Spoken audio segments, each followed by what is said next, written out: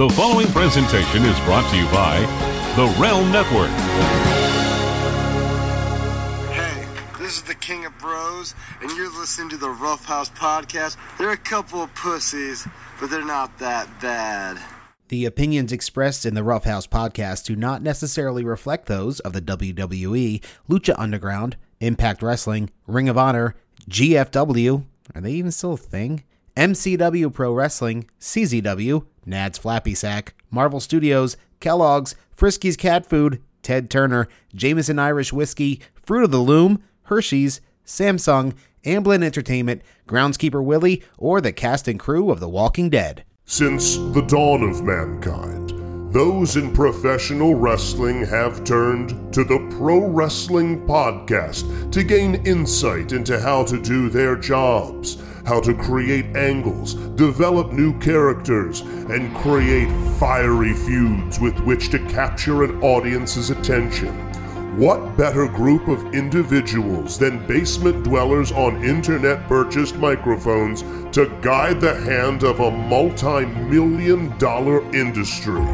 We're proud to present one such podcast courtesy of the Realm Network here at the Rough House, where black people and white people watch wrestling. And Hispanic people too.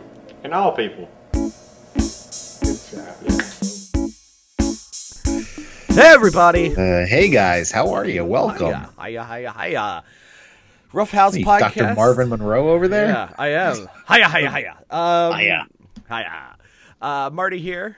I'm Christoff. Welcome. I'm about 5 pounds lighter right now. Feel pretty good.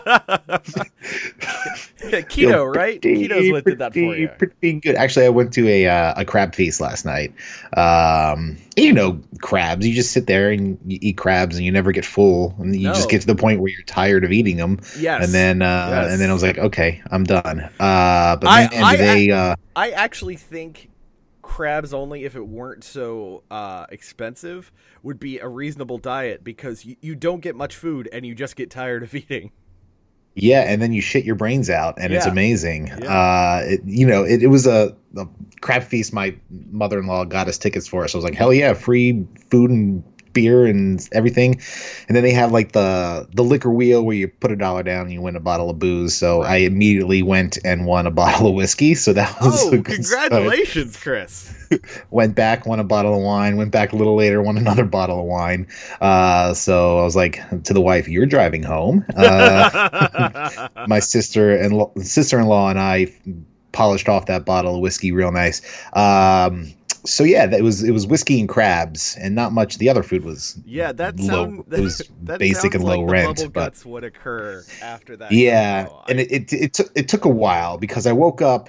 I got up around 8 because I had to take a leak, and then I was like, yeah, I know this is going to happen, but it wasn't happening then. It had to work its way up. So I went and fired up. Your intestines had to wake up as well. It's weird, but that's true. I feel like sometimes you have to be at least most half vertical for things for gravity to take hold and everything to work its way science. out. That's why people come to the Rough House. The poop science talk. The poop sciences. I have a BS in poop sciences. Yeah. They said it was a shitty degree, but I disagree. Oh, come on, that's just corny. Hey. So yeah, I went out and fired up New Japan's Destruction at Kobe. Got some pro res happening, and then finished watching it, and then the bubble happened. I'm like, oh shit, I got to set up for the show. Yeah. So I went and luckily it was like boom. Cocked, locked, ready to go. It was it was like the Batista fireworks sort of thing. I'm just picturing you, and this is really for the Patreon people who get the video, just sitting on the toilet like, That's essentially what happened. And then it was a quick stitch. I feel good, man. I feel like you're feeling good. You flush that pit of danger. Everything's all right. I was walking alone in there, and luckily the cat wasn't trying to get in and do his bit, because he usually he ate like 15 minutes prior, and it usually takes about that amount of time, new food pushing on old food for the kitten, and he usually tries to get into the litter box, which is in our bathroom in our tiny 1-bedroom apartment. But yeah, luckily he let me walk alone in that pit of danger, and worked out okay. So I feel good. I'm ready to go. I'm ready to talk some pro wrest. Yeah, exactly. So it's been a hell of a week in pro wrest, and here's the crazy part, Chris. Yeah. This is comparatively a slow week. I know. Because in the future, we will have probably legitimately scenarios where Sunday's a pay-per-view, Monday and Tuesday are Raw. Actually, it won't be Tuesday anymore. Monday is Raw. Wednesday will be NXT and NEW. Friday will be SmackDown. Then Saturday or Impact. Then Saturday might be an AEW show, and there's also rumor in Scuttlebutt that the new TakeOver schedule will be weirdly similar to the AEW pay-per-view schedule. Yeah, so it's gonna, and that doesn't include New Japan and the fact that they just do shows on Mondays for the fuck of it. So yeah, that's true. That is a weird thing about them. Yeah, that is kind of inconvenient because I don't get a lot of free time during the week because of side gigs. But it's one of those things where if I know the outcome of what I'm watching, it doesn't necessarily deflate what happens. You lose a little bit of the shock of it. Yeah, but I can say that's kind of what kept me behind on the J-Cup shows. Yeah, I've really wanted to sit down and watch those, but it's like, well, there's shows that have more recently happened, right? That are, I guess. And this is a really nerdy fucking thing to say about wrestling, but hey, have you listened to the show? They're more important to the canon of New Japan. So the overarching stories as opposed to like a good tournament match. Exactly. Also, I don't know if you've had a chance to sit down and watch any of the shows, but the commentary was done in post, and both Japanese and English commentary is just one guy. So, like, the Japanese commentary is one guy, not someone who I recognize by voice. Okay. And then the U.S. English commentary is just Kevin Kelly by himself. So it's a little weird. It's a little weird to watch. I mean, I like Kevin Kelly, but he's best to bounce off at least one other person. I think commentary in general is better when you have two voices, the color and the play-by-play. But, it just is what it is. But anyway, to talk about this week in wrestling, we should start at the top, which of course is the show that I'm sure everyone who listened watched, Triple A at MSG, right? That's the pay-per-view we all bought. At MSG asterisk. Yes. It wasn't at Madison Square Garden proper. It was at the what was the name of the place? The Garden Arena? It used to be called the MSG Theater. Now it's the Hulu Theater at Madison Square Garden. But they did sell out. They had 3,000 people or whatever it was live and in person.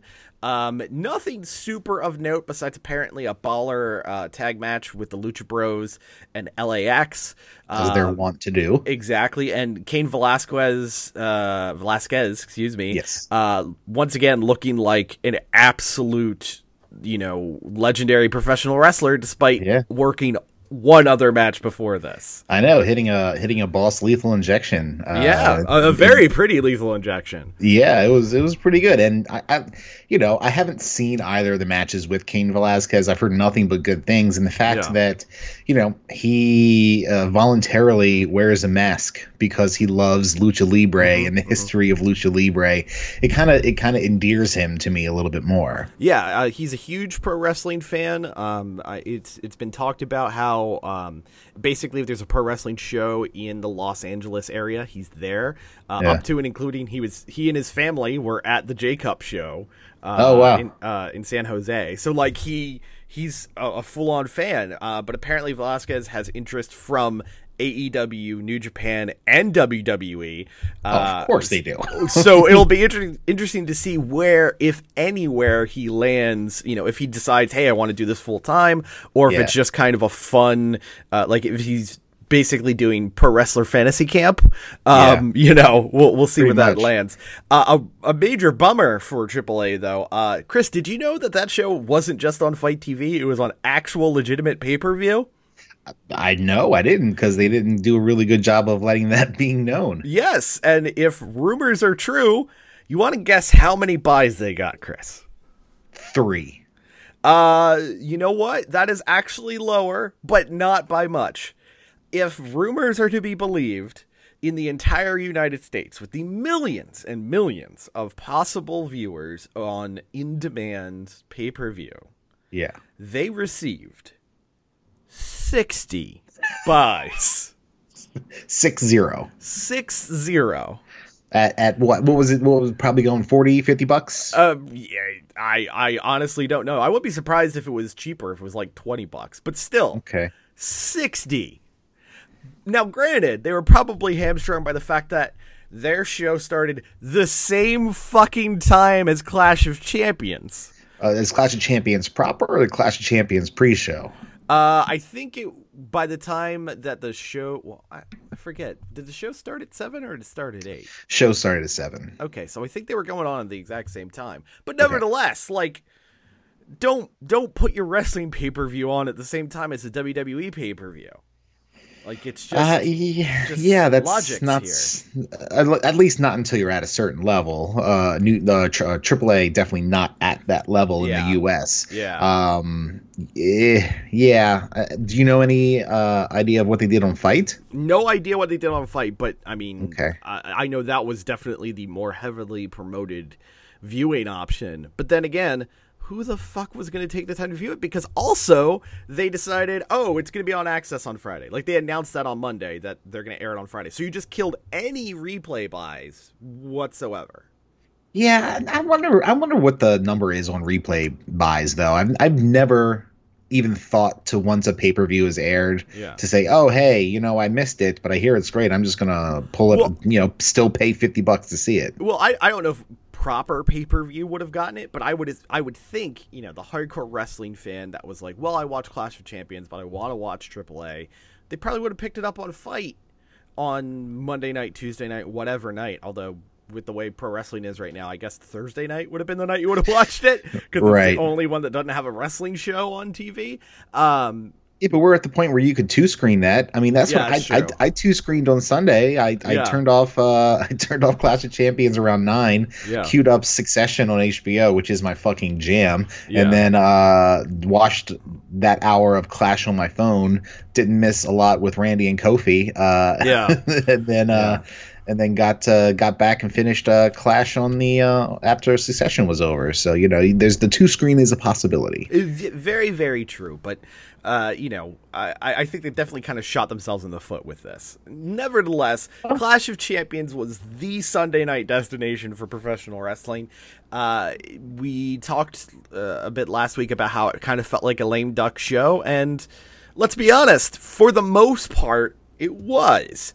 We have new SmackDown Tag Team Champions in the Revival, which surprised the shit out of me. Weirdly enough, the other part of Revival KO did not get the world title, as Kofi retains. That made a bit more sense on Tuesday, which we'll talk about. But at the time, I was surprised Randall didn't get himself another world title win. I was surprised The Miz didn't get the IC belt.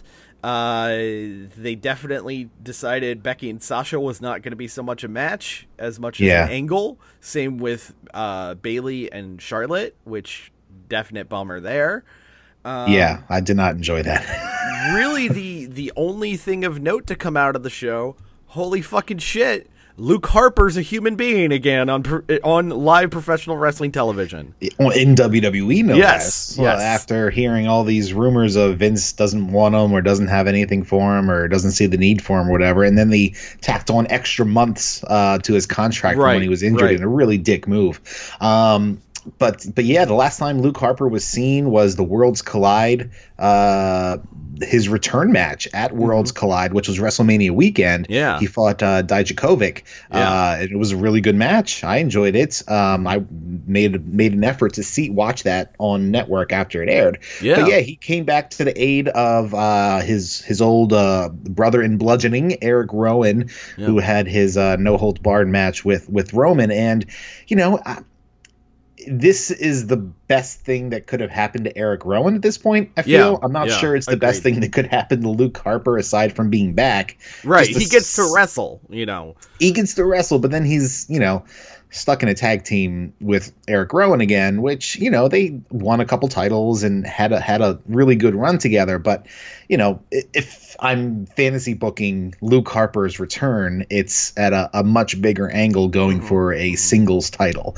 But, we always find something to complain about, even in the good things, which is what we fucking do. But I am happy to see him back wearing an Amon Amarth shirt, no less. So, choice I was going to say, at this point, does the Eric Rowan metal T-shirt spreadsheet need to become the Eric Rowan and Luke Harper metal T-shirt spreadsheet? Sure looks like it may, and I'm all for it. I believe Rowan was wearing an Enslaved shirt on Sunday, so so there you go on that. The other big thing coming out of Clash of Champions, Seth Rollins retaining the title after losing the tag belts on the pre-show to the beloved and legendary tag team of Bobby Roode and Dolph Ziggler. Robert Roode. He's still Bobbert to me. Bobbert Roode. Yes. So Seth won the match, and yes, to our dear pal Brad, it was exactly as you'd expect. He got his ass kicked, then he hit his finisher a few different times, and he won. He hit 4 different finishers? 5 different finishers? Yes. 4 curb stomps and a pedigree. Yes, pulled out the pedigree because, Triple H's finisher is always the best way to put someone down. And he won the match. But what was exciting was they built right into the next big show, Hell in a Cell, which is only like 2 weeks away. Which that's a bonkers fucking week. Yes, because that's the bookend of fucking the big week when AEW and SmackDown moves to Fox. So that week, which starts next weekend. For us, we're doing Saturday and Sunday New Japan shows. Saturday is New York, Sunday is Philly, Monday is Raw. Tuesday is an AEW preview special on TNT. Right. Wednesday is the first full 2-hour NXT, which we'll be at in DC. 2-hour NXT. We won't be at. Oh no, you said NXT. Yeah. Sorry. Then at the same time, AEW on TNT. Right. Has a name. Talk about that in a little bit. That will be Wednesday. Thursday, the world recovers. We sleep. Yes. We come home from work and go directly to bed. Yes. Friday will be the first premiere ever Friday SmackDown. Night SmackDown, which will have a blue carpet show. Hey, I'm fine with it. Sounds fun. Fox is embracing it, which is really all you can hope for at this point. Yes. They're leaning into it. They had Braun Strowman on like a very important Cardinals and Cubs game, which let baseball Twitter into an uproar. And Keith Olbermann, Pearls were clutched. Oh God. So that's Friday. Yeah. Saturday, I don't believe there's anything. Right now. Well, actually, Saturday. wait. What is King of Pro Wrestling? Hang on. Oh God, no! Don't do that to me. NJPW King of Pro Wrestling. That would be October 5th is the date in question. It is okay. We're good. It's not. It's not until Monday the 14th because all right. Random Japanese holiday. Okay, so nothing on that, and then that Sunday will be Hell in a Cell. So that's a bonkers week. Sunday will be Hell in the Cell. Monday will be Fallout from that. The following Friday, the 11th, is when the new draft starts. Yes, that's true. That's true. Oh my god. I will be in Orlando that week. The week of when the draft starts. So I'm trying to figure out how far Universal is from Full Sail and whether or not there are tickets available so that I can skirt off to NXT that Wednesday night. They're sold out through like November right now. Cunts. Yeah, sorry, buddy. Maybe StubHub. Maybe so much. Yeah, you know what? Actually, you know what I will do? I have a friend who goes to many of those tapings. How many tickets do you need? One? Just 2. 2? Well, okay. Yeah, I'd imagine the wife would not want to sit in the hotel room alone. I also, until you said Universal, I was like, is he going there for work? Let me hop in those DMs. We'll see what we can figure out. Anyway. All right. Yeah. Anyway, so that's a crazy week. Crazy week. We're circling back to Hell in a Cell. Yes. We got The Fiend. Yes. And The Fiend beat the fuck out of Seth. I gotta say, for as much as we were concerned about the execution of Bray Wyatt / The Fiend, 10 out of 10 so far. They have immediately launched this guy into the main event stratosphere. He is intimidating. He's scary. Like, yeah, you know, maybe some of these things go for a beat or two too long and that sort of thing. But he is coming off like a threat. To which I will say this, because he looked like a threat on Monday, as we now sort of segue into Monday Night Raw. Yeah. I think it would be prudent to put the Universal title on The Fiend. 1,000,000%. They have to. They have to. I mean, I will be live, and I'm like one of the few remaining full-on Seth Rollins marks out there at this point. Yeah. I love me some Seth. Maybe some questionable Twitter game and whatever else. Sure. But you have to take the title off him and put it to Bray Wyatt for a multitude of reasons. One, Seth Rollins, as much as I love him, hasn't really been setting the world on fire in terms of his Universal title runs. Well, I believe I've been told he's been burning it down, but you know. Well, is your cat's head like in the just poking out at the little hole there? Is that what that is? What? Where? Behind you in the little blue tube, the other side. Oh, you know what? Yes. Yes. It's just like staring a hole in my eyes. Yeah. Sorry, I got distracted. So yeah, Seth Rollins has been burning it down. Questionable. So, you know, and his reactions, you know, people do the burn it down thing and he gets the pops, but I don't know. It doesn't seem like he really has the crowd behind him as you would hope somebody in that position as a babyface would have. Sure. So there's that reason. There's the reason of the Bray Wyatt curse. You know, anytime he has been built up in this big feud, he fucking loses. Yeah. And now is the time to snap that curse and have him win. He's never held.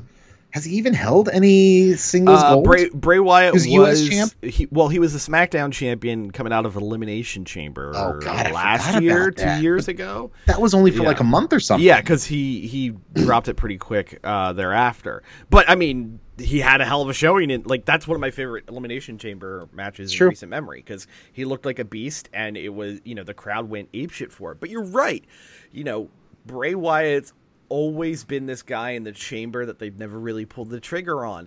Yeah. This is a prime opportunity to finally take advantage of the past, God, it's been 5 years of him being nearly that guy. You don't want him to go on the pile of Dolph Ziggler's and Cesaro's and all these other guys where they should have been, could have been, but weren't. And this gimmick is so unique and so interesting and so effective that if they were to put a title on him now, it would solidify him as, you know, an all-time threat. Yeah. I'm not going to say he's going to be the next Hogan or the next Austin or anything like that, but he could be the first Bray Wyatt. He can be a guy that people talk about, you know, years on, just how unique and interesting his gimmicks were and that sort of thing. And people still would say that now, but having that belt just further legitimizes him. And he's done all the work to deserve it. Yeah, I mean, the creativity put behind this character, which, you know, if all the rumors are to be believed, is all of his doing. You know, this was his idea, his idea to work with Tom Savini on The Mask, his idea to do the Yowie Wowie Firefly Funhouse thing, and he's, you know, the creative base of this whole thing. Right. And, you know, even when Bray Wyatt originally premiered in Baltimore, I was there, by the way, it was fresh and original and imposing, and he had his weird teleportation powers, as supernatural characters in WWE tend to have. But it was imposing, and it was fresh, and it was a little it was creepy, not full on scary. We've gone from creepy to like, holy shit, this he's a fucking horror villain. He's a pro wrestling slasher film now. Right. And, you say not be the next Hogan or next Austin or even the next Undertaker. I mean, it's kind of closest to that sort of supernatural sort of thing, but it's not even supernatural, whereas the Undertaker, raised from the dead or whatever. This is just a fucking schizophrenic murderer clown. Yes. Essentially. This guy has some mental health issues and needs to sit down with Mr. Glass and and the rest of the people from the Glass universe, the Unbreakable universe, which I finally watched Glass, by the way. We can talk about that in the Patreon. But yeah, it now is the time. Like you said, they've done a really good job in introducing him slowly. The way the Firefly Funhouse started as this weird kids thing, but every installment got a little bit darker and a little bit darker, and then we had the Fiend's awesome debut at SummerSlam, and now he's just calling his shot. Hell in a Cell is a perfect place for it. Yes. Is the match going to be in a cell? Yes. Is this one of the Hell in a Cell matches? Okay. The 2 cell matches announced so far are the match with The Fiend and Seth Rollins, and signed officially as of Monday, it will be Becky Lynch versus Sasha Banks in the cell. Hopefully this turnaround in the cell is better for Sasha than the last with Sasha. Remember, you're like 80 pounds. You can't break a table. You can't. Yeah. You can't. Not unless it's fully gimmicked. Yes. Score the shit out of the bottom of that table, because that's the only way that's going to work. Be very careful setting it up, because you don't want to look like a fucking dope. Yes. So elsewhere on Raw this week, not just Kane, but the mayor of Knox County, Tennessee, Glenn Jacobs. Popped up. He won himself the 24/7 championship as well. He did win the 24/7 championship, which is fucking weird. But I did enjoy the way it was executed. It was a very classic R-Truth bit of comedy. The Secret Service agent turning out to be a referee, and because they were at the University of Tennessee football stadium. R-Truth runs very quickly right into the goalposts, knocks himself out. Glenn wins himself a belt. Corporate Kane is now a champion. So this is has he held every title in WWE at this point, aside from the Universal? He's held a lot of them. I don't think he was ever U.S. champ. I don't think he was ever U.S. champ. I don't think he was European champ. Was he European champ? Pretty sure he was at one point. Was he not? I could be wrong. I'm probably wrong. Any way you look at it, just another brick in the wall for Kane there. Red Floyd. Yes. So I did enjoy that, and I kind of enjoyed the fact that he did pop up as Kane towards the end of the show and all that. I mean, it's especially cheesy now that he's like a legit politician, that he shows up and puts on the fake hair with the mask and all that stuff. But I think it's fun. Libertarian hero, Glenn Jacobs. Yes. Mayor of Knox County, Tennessee. Yes. Good on you, bud. Known friend of Vince Vaughn, Glenn Jacobs.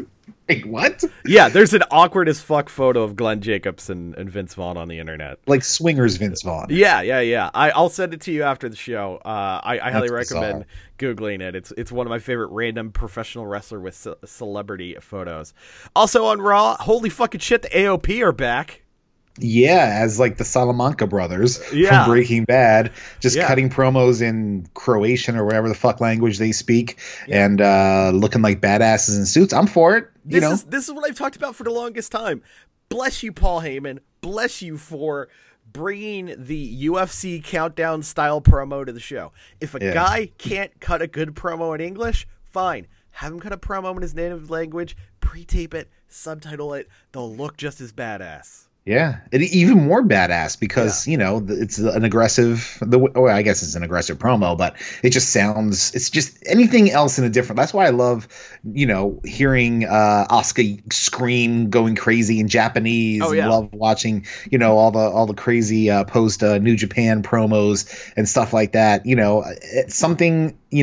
Or Walter going off speaking German or Austrian or whatever the fuck he speaks. Yes. Shit like that. It just makes you sound more of a badass. Absolutely, and it in the case of the AOP, it does add to their guns for hire hitman type vibe that they had in that promo anyway. So I was very happy to see those boys pop back up. Hopefully this will be the right way to reset them. Paul Heyman's always really liked his duo of big guys who fuck shit up. So I look forward to them getting a proper run on Raw. Elsewhere on Raw, speaking of big returns, Rusev's back, and he's cucking Mike Kanellis. Handsome Rusev makes his mighty return, looking ripped he has the mustache, right? Yes. Full on Tom Selleck mustache. Rick Rude, very Rick Rude. Yeah, well, but that's kind of Robert Roode's bit right now. Well, true. A little bit, Bobbert Roode. Bobby. But anyway, the cuck continues on Monday Night Raw as Maria, does a psych out saying that Ricochet initially is the father of her new baby. Yes. To which he looked shocked as all hell, which was a great reaction shot. Yes. And then it was Brian Myers or Kurt Hawkins behind him looking at getting him the side eye. It was fucking outstanding. So then Ricochet beats up Mike Kanellis, and then Maria says, "Nope, it wasn't Ricochet. It was this guy." Out comes Rusev. Yeah. And then he beats up Mike Kanellis. Rusev back. Now, I think it's going to be a swerve, and Rusev's not the father because. I don't really think that's what's going to end up being. Plus, also, everyone knows that he's married to Lana and all that, unless this is going to turn into another weird Rusev love triangle angle.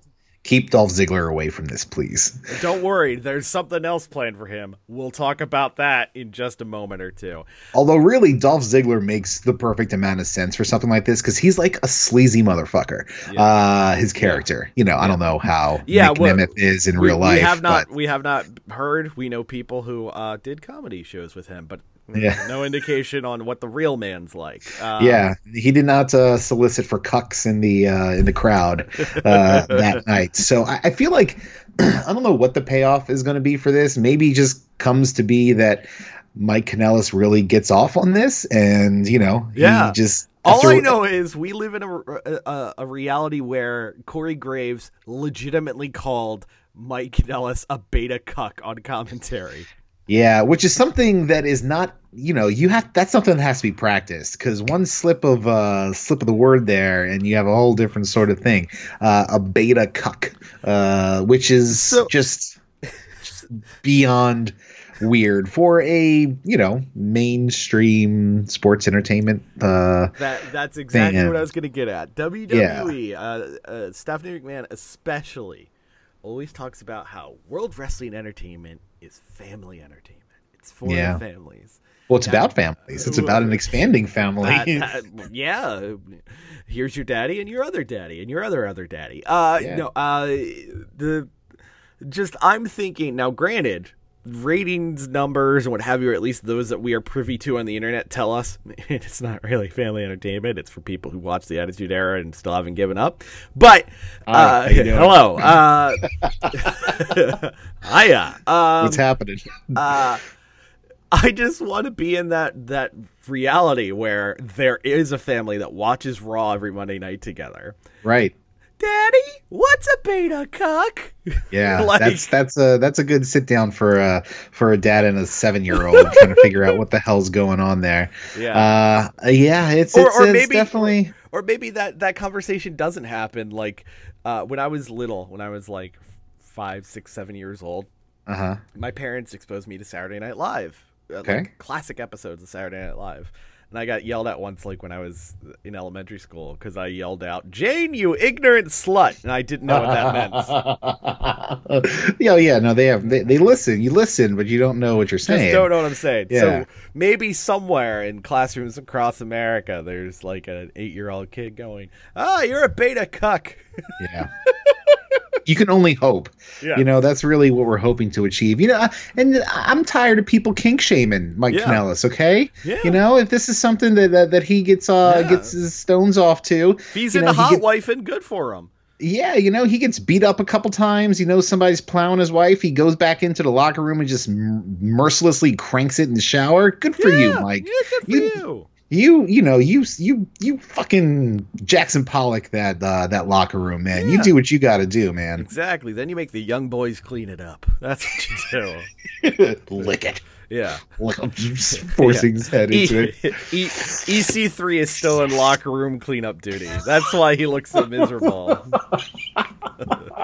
Hey, he won the 24/7 title this week as well. That's true. That's true. What a hot minute it was for EC3. Finally, a WWE title holder. Also on Raw. History. Also on Raw, Baron Corbin won King of the Ring. So talking about SmackDown, let's go ahead and jump in. All hail King Corbin, as we all knew it would be. I mean, come on, you knew it was going to fucking happen. But, you know, it was a solid match. It was. Chad Gable still looked like $1 million, so hopefully this isn't the end of Chad Gable's current push run, whatever. Yeah. I'm gonna take a side that Brian Alvarez has been pointing out a lot online, which is, do they know how to build a single fucking babyface anymore? It's all about the heels. Because Chad Gable, had he won, that place would have gone fucking bananas. Yeah, Cedric Alexander, for a hot fucking minute, was that guy. Now he's just getting the shit beat out of him regularly. Yeah, by the Good Brothers. Yeah, like he dropped in less than 5 minutes to AJ Styles on the pre-show on Sunday, and then got beat again on Monday. And it's just kind of like, what? Why? Like, I get it. They want heels to look, you know, important, so when they get beat, it's a thing, but every single babyface on that roster looks like a fucking idiot. Yeah, it's goobers. It's the goober patrol happening over there in terms of the boober faces. Yeah, you gotta do a little bit better with that, man. And you know, hopefully it comes to the point where Gable does do something, because he's got nothing but upside, man. Yeah. He's young. He's in great shape. He's got a great look. He's super talented, hella strong, Olympian. Like I can't find a blemish on the guy. Yeah. Yeah, I'm right there with you. Maybe his promo skill. He's not full on, but he's got he's got charisma and can cut a promo. Exactly. And you know what? You don't need to like have 10 in all stats to be a superstar. It's true. You can be strong in some things and not in others. The whole concept of professional wrestling: accentuate the positives, hide the negatives. Mm-hmm. And instead, we just keep accentuating the negatives. Oh, he's short. Yeah, well, you know. Shorty G. Yeah. Anyway. Oh, God. No, I refuse to believe that's a thing. Speaking of not really knowing how to book baby faces, over on SmackDown this week, we got the continuation of the Kevin Owens firing angle. And in a traditional Stone Cold Steve Austin style, just as one would expect, Shane McMahon was attacked by a Kevin Owens who came out from the crowd. All these cops had to break it up. No. He had to fight through all the heels. Yeah, he looked like an absolute bat. No, wait, I'm sorry. I'm wrong. Nope. That was an Attitude Era script. He, despite being a multiple-year superstar, multiple-time world champion, all these other things, can only afford a ticket like 6 rows deep. Yeah. He can't be in the front row. All the front row seats were already sold out. He can't buy one from a fan. He can't roll like that. So already he's got 2 kids and like 3 cats and a wife. Come on, man. Yeah, we've already made him look like he has no money. Yeah. Then, in that traditional fiery babyface way of getting revenge, he has served Shane McMahon with a $25 million lawsuit for improper firing, or whatever the proper turn of phrase is. Which, that's a low ball. amount if you're going against a McMahon. Yeah. And if I'm Shane McMahon, I'm like, what the fuck ever. Take the money, get out of my face, go away. It's stupid. It's stupid on many. It's incredibly stupid. It's incredibly dumb. It makes Kevin look like shit. It doesn't make him look like a professional fighter, which is what he is. Right. Like, that's his prize fighter. It was on one of his shirts. And fight anyone. Fight Owens. Fight. He's a fighter. Yes, he's a fighter. He should be punching Shane in the fucking face. He should be pulled out of the arena by cops. He's evolved and is now fighting people in litigation. That's what's happening now. That's exciting. Shane should be surrounded by riot officers, and then it turns out one of the riot officers is Kevin Owens. Like, it's not that hard. It's like literally you have a playbook. It's available for $9.99 a month, and you just go week by week and just run it back, and it's free on Wikipedia. I'm just saying. That's true. Actually, you know what? It's probably free for them. You know, although who the hell knows? With the state of this company, maybe Shane has to pay $9.99 a month. Just get those numbers up. Well, there's probably right. There's 200 members of the roster. That's at least 200 subscriptions. Yeah. Well, anyway, it's deducted from their paycheck, network stipend. If that wasn't dumb enough, you had Shane go on Twitter on Thursday and say, "Well, I know we're in the middle of litigation and all that, but I will allow Kevin Owens to work this weekend's shows internationally." Just ruining everything, man. So here's an idea. Again, if I'm thinking about Attitude Era type shenanigans for the super badass face taking on the evil leader heel, how about this? Kevin Owens, known Twitterer, hops on Twitter and says, "Hey, WWE Manila, WWE whatever, use the hashtags. I'm not supposed to be there, but I'm going to find a way in." Yeah.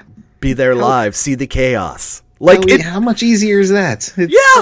Have him come out from the crowd, have him fuck up a match. There's any number of different things you can do, like that are basic and cost $0. He was already going. You already had the airfare booked for the guy. He's a champion. He bought his own airfare. He could do that. He could show up anywhere at any time. I know. Easy. This whole thing continues to just boggle my mind as to A, why it's happening in the first place, and B, why they're making all these terrible choices, and C, where the fuck is this leading? I mean, are they going to have another match where if he wins, he gets his job back? I mean, probably. And you know what? It'll be in Hell in a Cell. Now, they've already done a Hell in a Cell, and Shane took his big jump off of it, and it happened, it was great, and, that was when Sami Zayn turned heel, and everything, shit just didn't really pan out from there. I don't see the end game here of being anything interesting. Get Kevin Owens away from Shane McMahon forever, please. Thank you. And get Shane off TV, please. I am an unabashed Shane McMahon mark. Get rid of Shane. It's not going to happen. He's going to be a prominent part of SmackDown Live on Fox. Speaking of SmackDown Live on Fox, we got the first match signed for SmackDown Live on Fox. Oh, yeah. Shit, yeah. Fucking Brock Lesnar came back. Fucking Brock Lesnar came back, and because he is Brock Lesnar and he has the Brock Lesnar rule, A, he can just jump to whatever brand he wants, and B, he's getting a title shot. Which, hey, I'm totally fine with, because Brock hasn't been on SmackDown in years, and this is the first match he's worked on television in legitimately 12 years. Yeah, it's been more than a hot minute. So that's exciting. However, Brock Lesnar's champion again? Is this what we're? I mean, look. I'm not saying I want Brock as champion again, but I understand it. They were sold on Ronda being on SmackDown. Yeah, I know. I get it. I get it. You need the sport guy for what is supposed to be the sport show of the two. I just am fucking tired of Brock Lesnar holding a belt. You can have Brock Lesnar on the show. Yeah.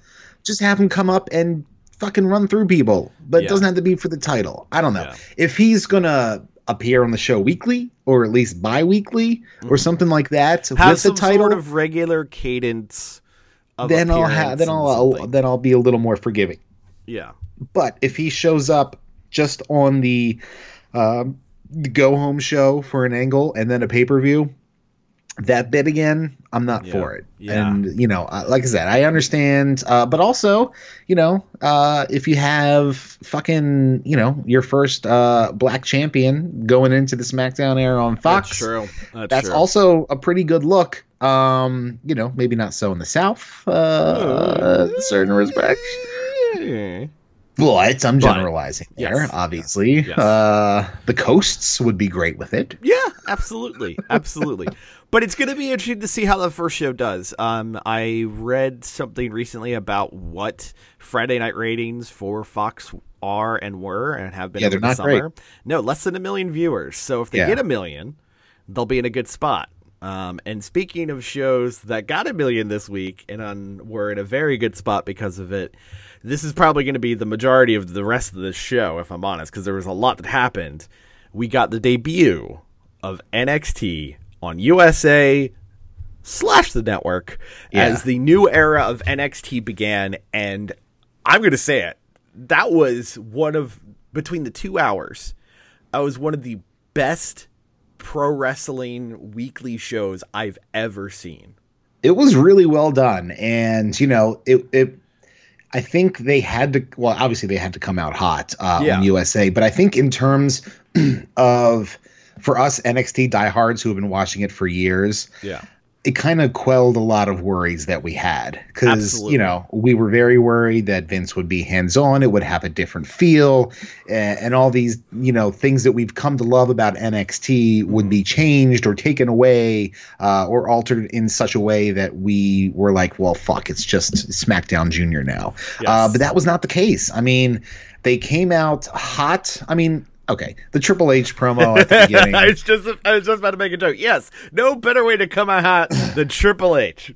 It's very self-indulgent. We're well aware of this. But that's, at this point, I can't be mad at Triple H because he deserves the credit for making NXT what it is. Mm-hmm. So, it's self-indulgent. And I as an NXT diehard, I didn't really need it. However, if I'm taking the mindset of somebody who has not been watching NXT regularly and as, one of those Attitude Era people that just watch Raw and SmackDown and has seen the promos for NXT and it starts with Triple H, I'm like, okay, all right, let's see what we got here. So I get it. And, I'll just roll my eyes and move on. Right.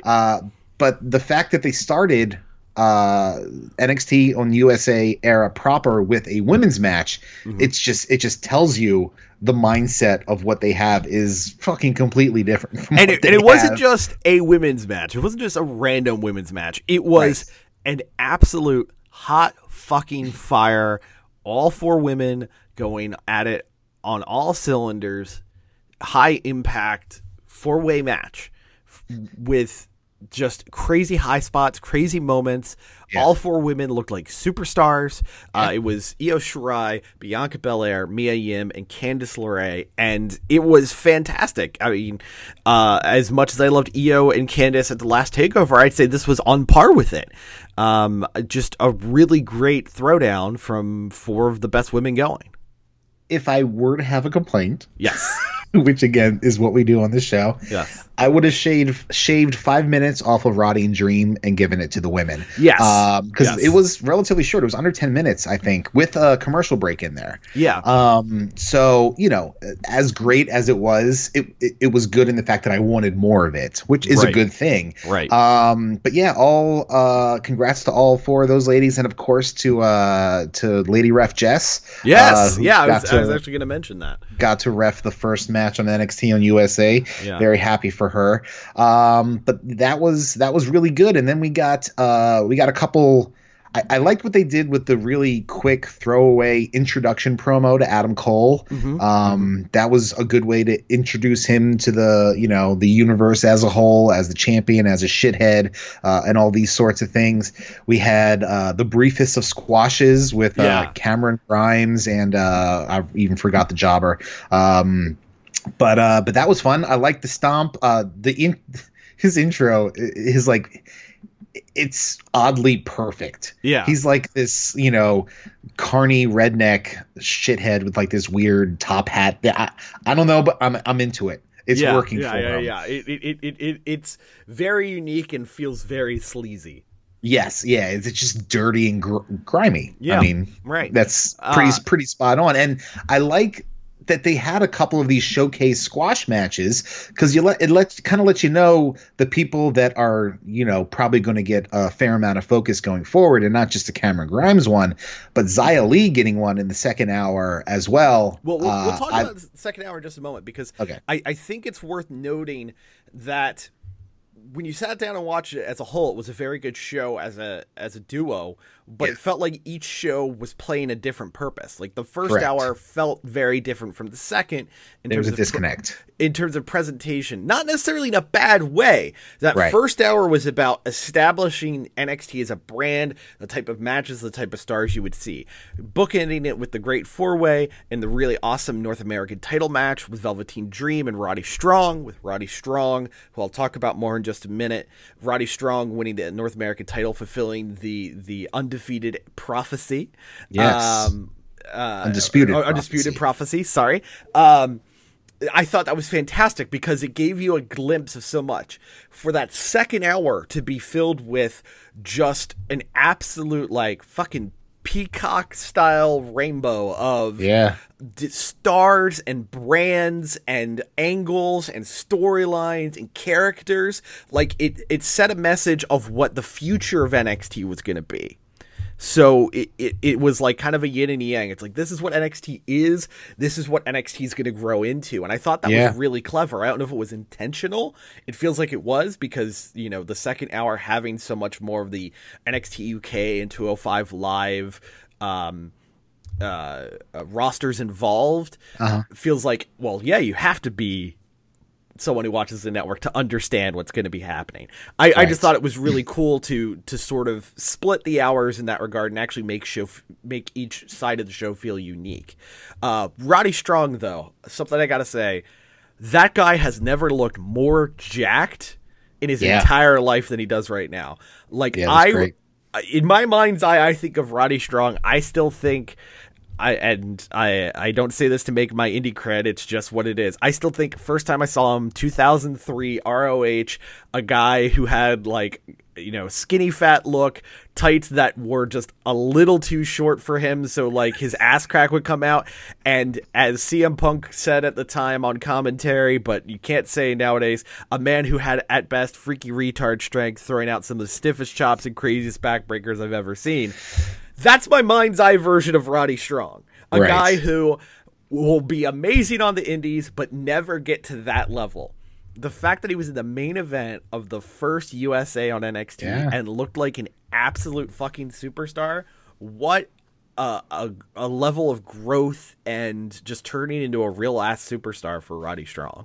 Yeah, he did look great. Everything that he did had snap and had impact, and he really fucking tossed Dream up there for the what does he call his finisher? The toss up lung blower thing. End of Heartache. Yeah, End of Heartache. That's what it is. Yeah. Like he like kind of. I feel like he goes a little too hard in the tossing up because the Dream like almost did a full fucking like rotation. I said, the freaky R strength is appropriate. But he looked great. The match was really good. Again, if I were to with a fine tooth comb pick one thing, you know, it maybe went on 5 minutes too long. And you know, I get the interference bit because it's the Undisputed Era. That's what they do. They're shitheads, and they needed to fulfill this prophecy. So there's going to be some kind of interference. So I, you know, normally I'd complain about it, but in terms of the story that they've been telling, it made perfect sense. So there's really, you know, no reason to. And plus, it saves Dream a little bit of, you know, cred by, you know, there were 4 guys down there that he had to fight off to hold on to his title, and he was unable to. So it gives him a little bit of you know, badassery hang on to on there as well.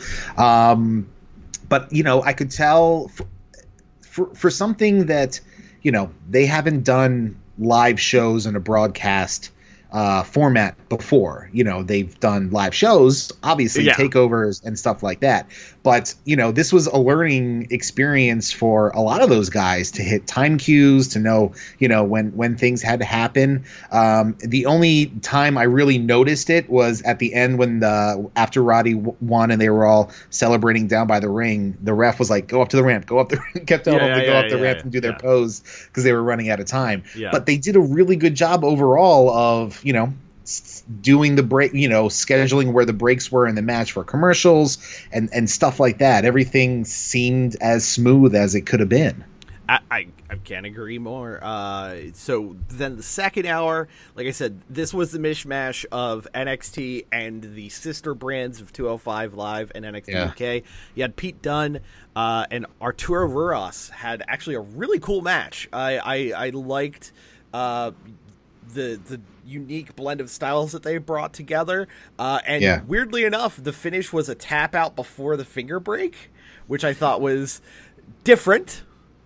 Well, I mean, it makes sense because you don't want your fingers to be fucking snapped. So why not?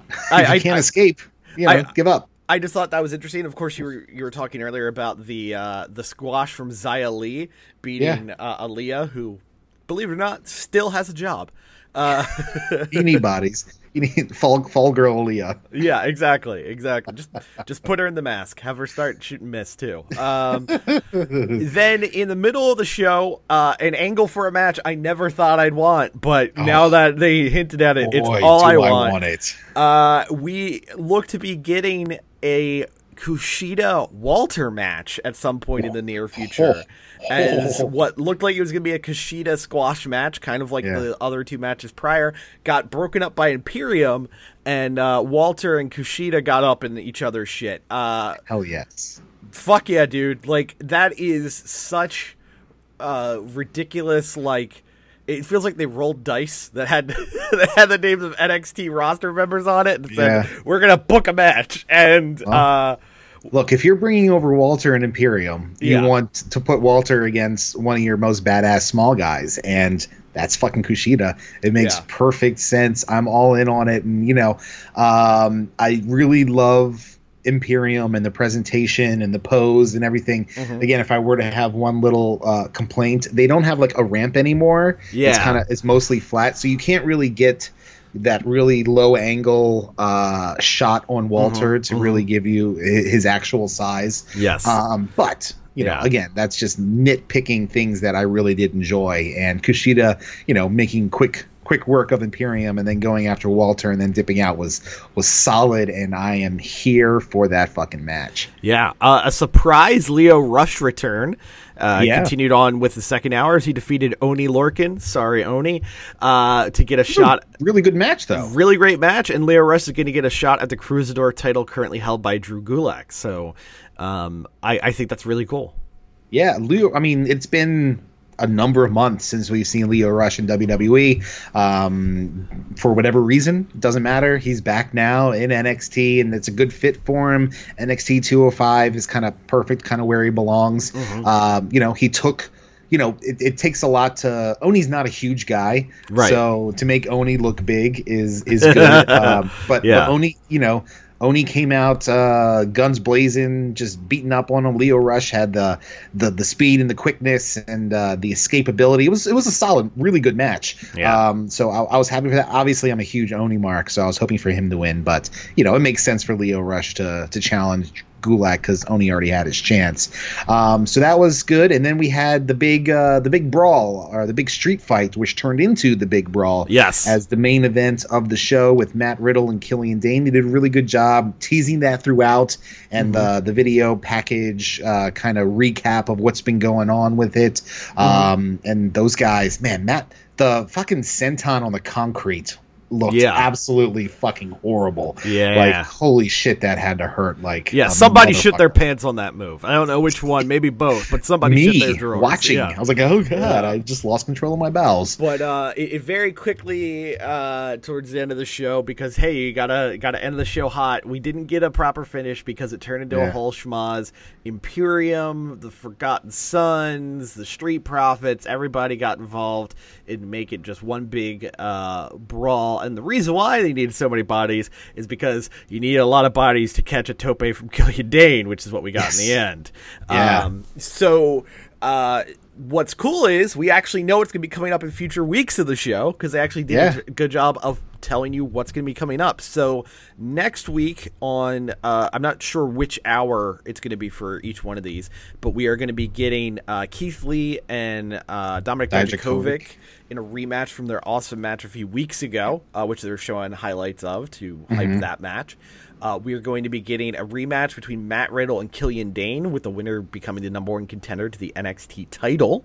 Yeah. I assume this means we're going to be getting Cole versus Riddle at War Games. And I wouldn't be surprised, actually, now that I think about it, if that big brawl was to hint towards some War setups Games for War sort Games. of thing, yeah. Yeah. And then the other angle that they pushed was on October 2nd. Wonder why it's going to be October 2nd. We are going to be getting the Candice LeRae title shot for the women's title. Shayna Baszler. Against Shayna Baszler, yes. So I got to give them credit. They're doing the thing that you want any good wrestling show to do. It's building to the next thing. It's giving you matches you want to see. It's telling you what to expect the next week. And when you decide, hey, I'm going to come back next Wednesday and watch this all again, what exactly you're going to see. I like that a lot. It's unfortunately a lost art on pro wrestling. Yeah, and we spent the majority of this podcast talking good things about WWE, which is something we haven't done in quite some time. So I don't want to hate what they do. I want to enjoy it. And for the most part, a lot of this week I did enjoy. Yeah. So it's exciting that, with things starting to take shape on that in WWE. You have AEW getting ready to premiere in a couple weeks. New Japan is still doing what New Japan does, and Ring of Honor is Ring of Honor. Yes.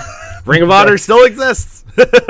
I think the advanced sales for their final battle show here in Baltimore in December sold 100, not even 100 tickets. What I will say is, I'm happy to report this. Super Art Fight Friday night at the Black Cat sold more tickets than so far Ring of Honor has. So well done, Super Art Fight. Yeah, there we go. SuperArtFight.com at Super Art Fight. Is that what the bid is there? Anywhere and everywhere that you can find something on the internet, Super Art Fight, we're there. Yeah. YouTube, Facebook, Twitter, Tinder, we're there. Find us. Grinder. Yeah, absolutely. We don't judge. At the end of the show, is the big party in the handicap stall in the men's room. Exactly. Why do you think we're only allowed to play dingy rock clubs? Because those have the glory holes already drilled in. That's how we go.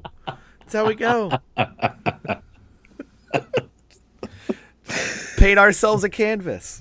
That's what we do.